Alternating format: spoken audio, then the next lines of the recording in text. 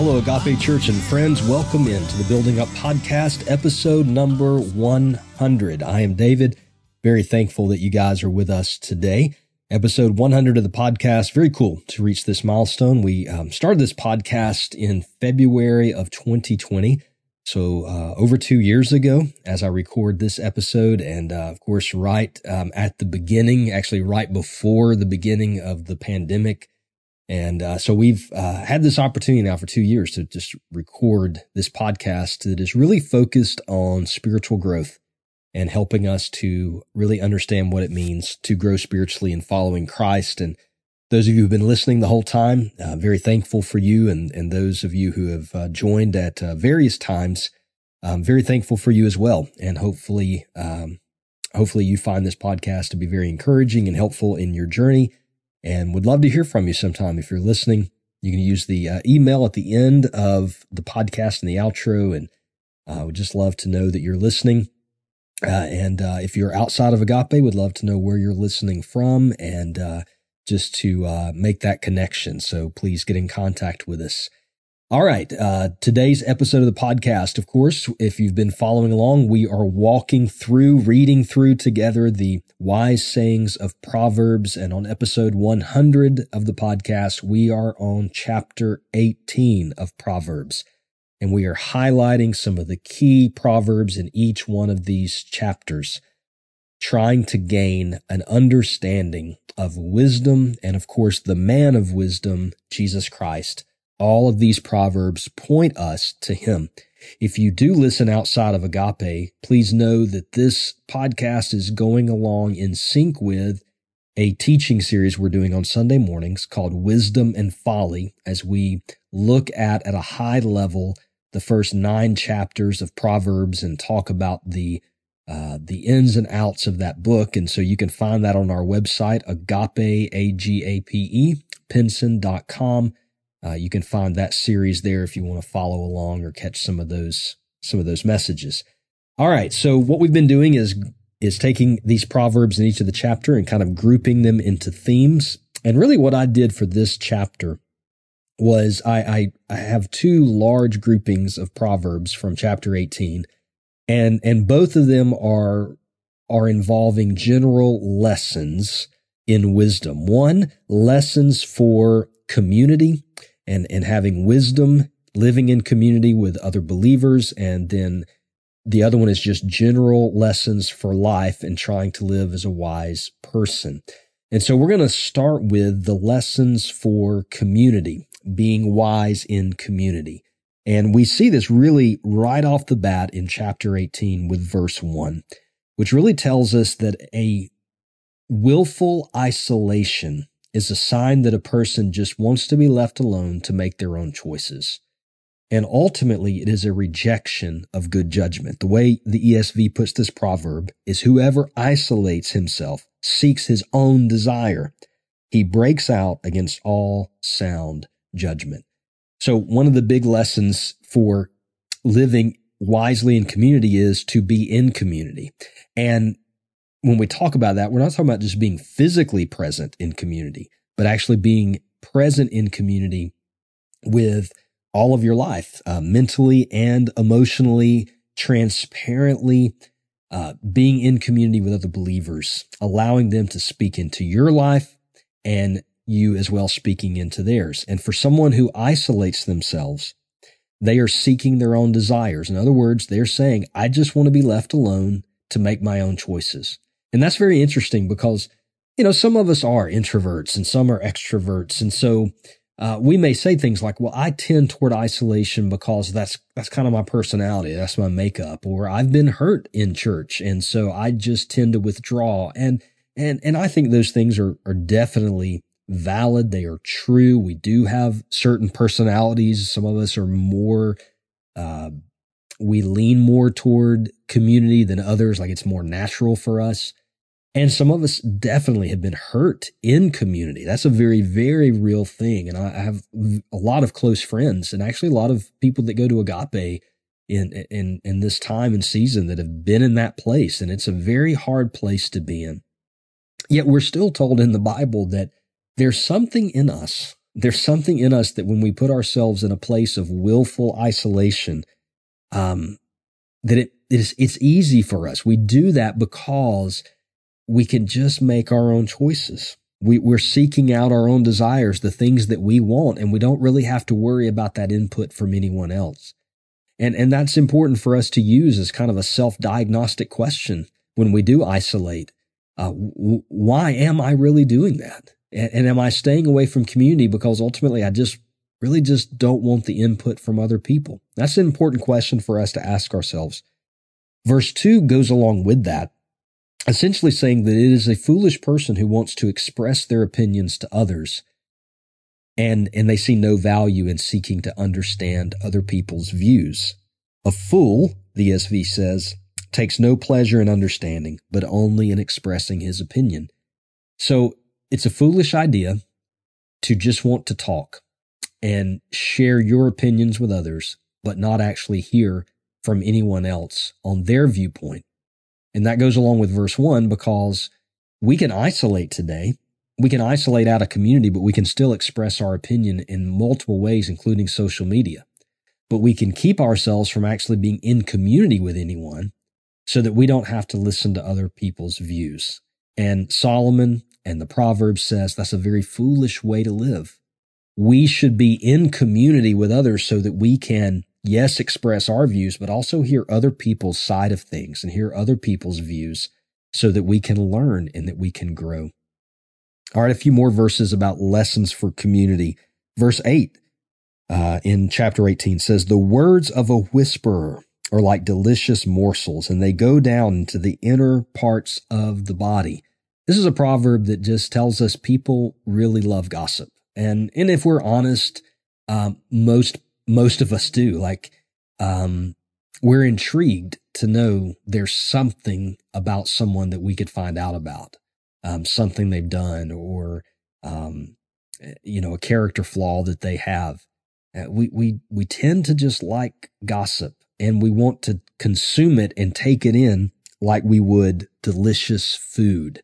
And ultimately, we'll share it with someone else the way that we might share with someone a good meal. And so this is a warning proverb that we will find gossip to be intriguing, and we will find it to be desirable. And we need to be very careful of that because it is destructive in community, and ultimately it is not wise at all. It is quite foolish. Verse 13 also gives us some lessons for community in saying, if someone gives an answer before he hears, it is his folly and shame. So this is a verse that is warning us in community about only listening to one side of the story, or only hearing one person's view in the midst of a conflict, and making up our mind before we hear the whole story. Or it could be someone that you're in conflict with in community, and you've already made a determination about what you think of them and what they have done without actually going to them and hearing what they have to say. I think verse 17 speaks to this as well. "The one who states his case first seems right until the other comes and examines him." So same principle there, that in a conflict, the first person you hear from is the one that may seem right as they give you their side of the story. But once you hear from the other person, it will often shed a different light. This may be as simple as, it could go back to gossip. You hear something that someone has said, you get upset about that.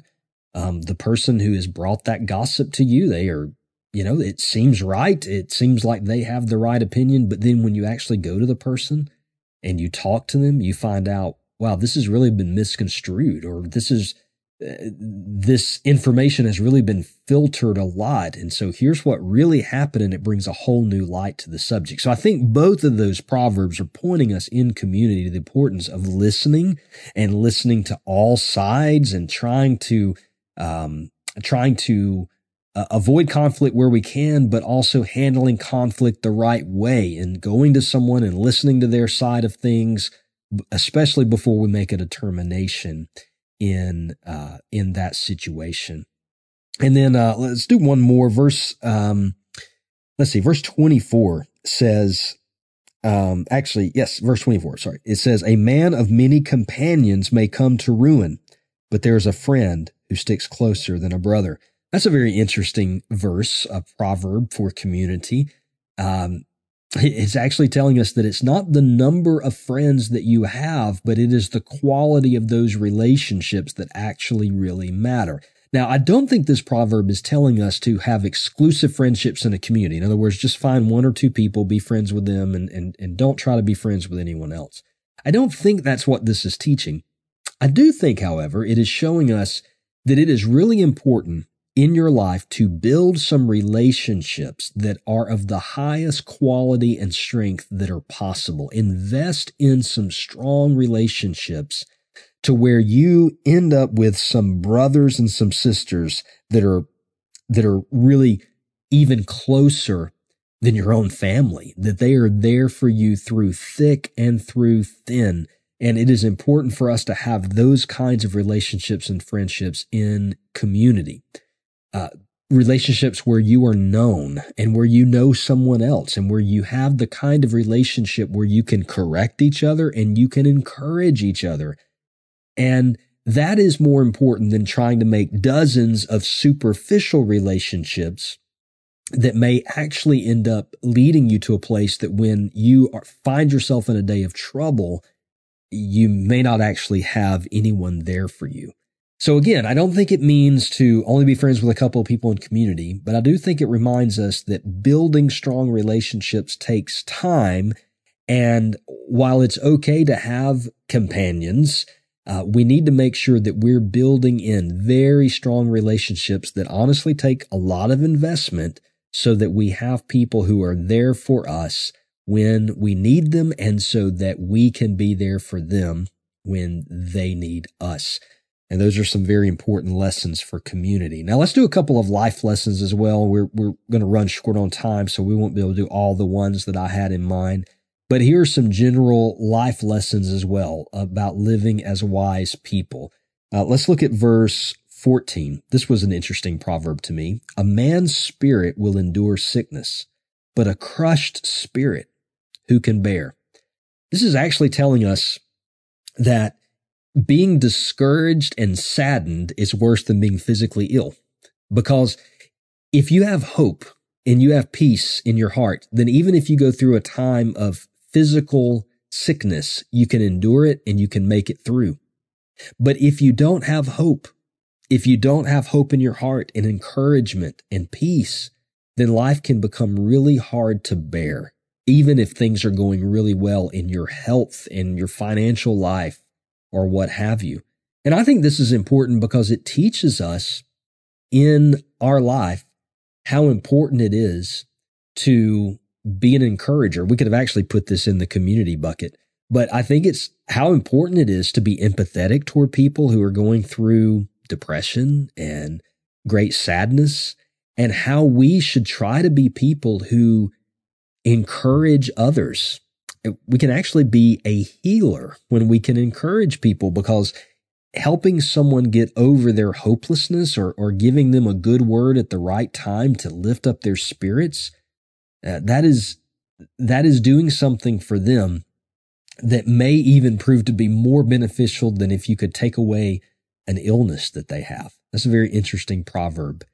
Let's see, verse 16 is another interesting one. A man's gift makes room for him and brings him before the great.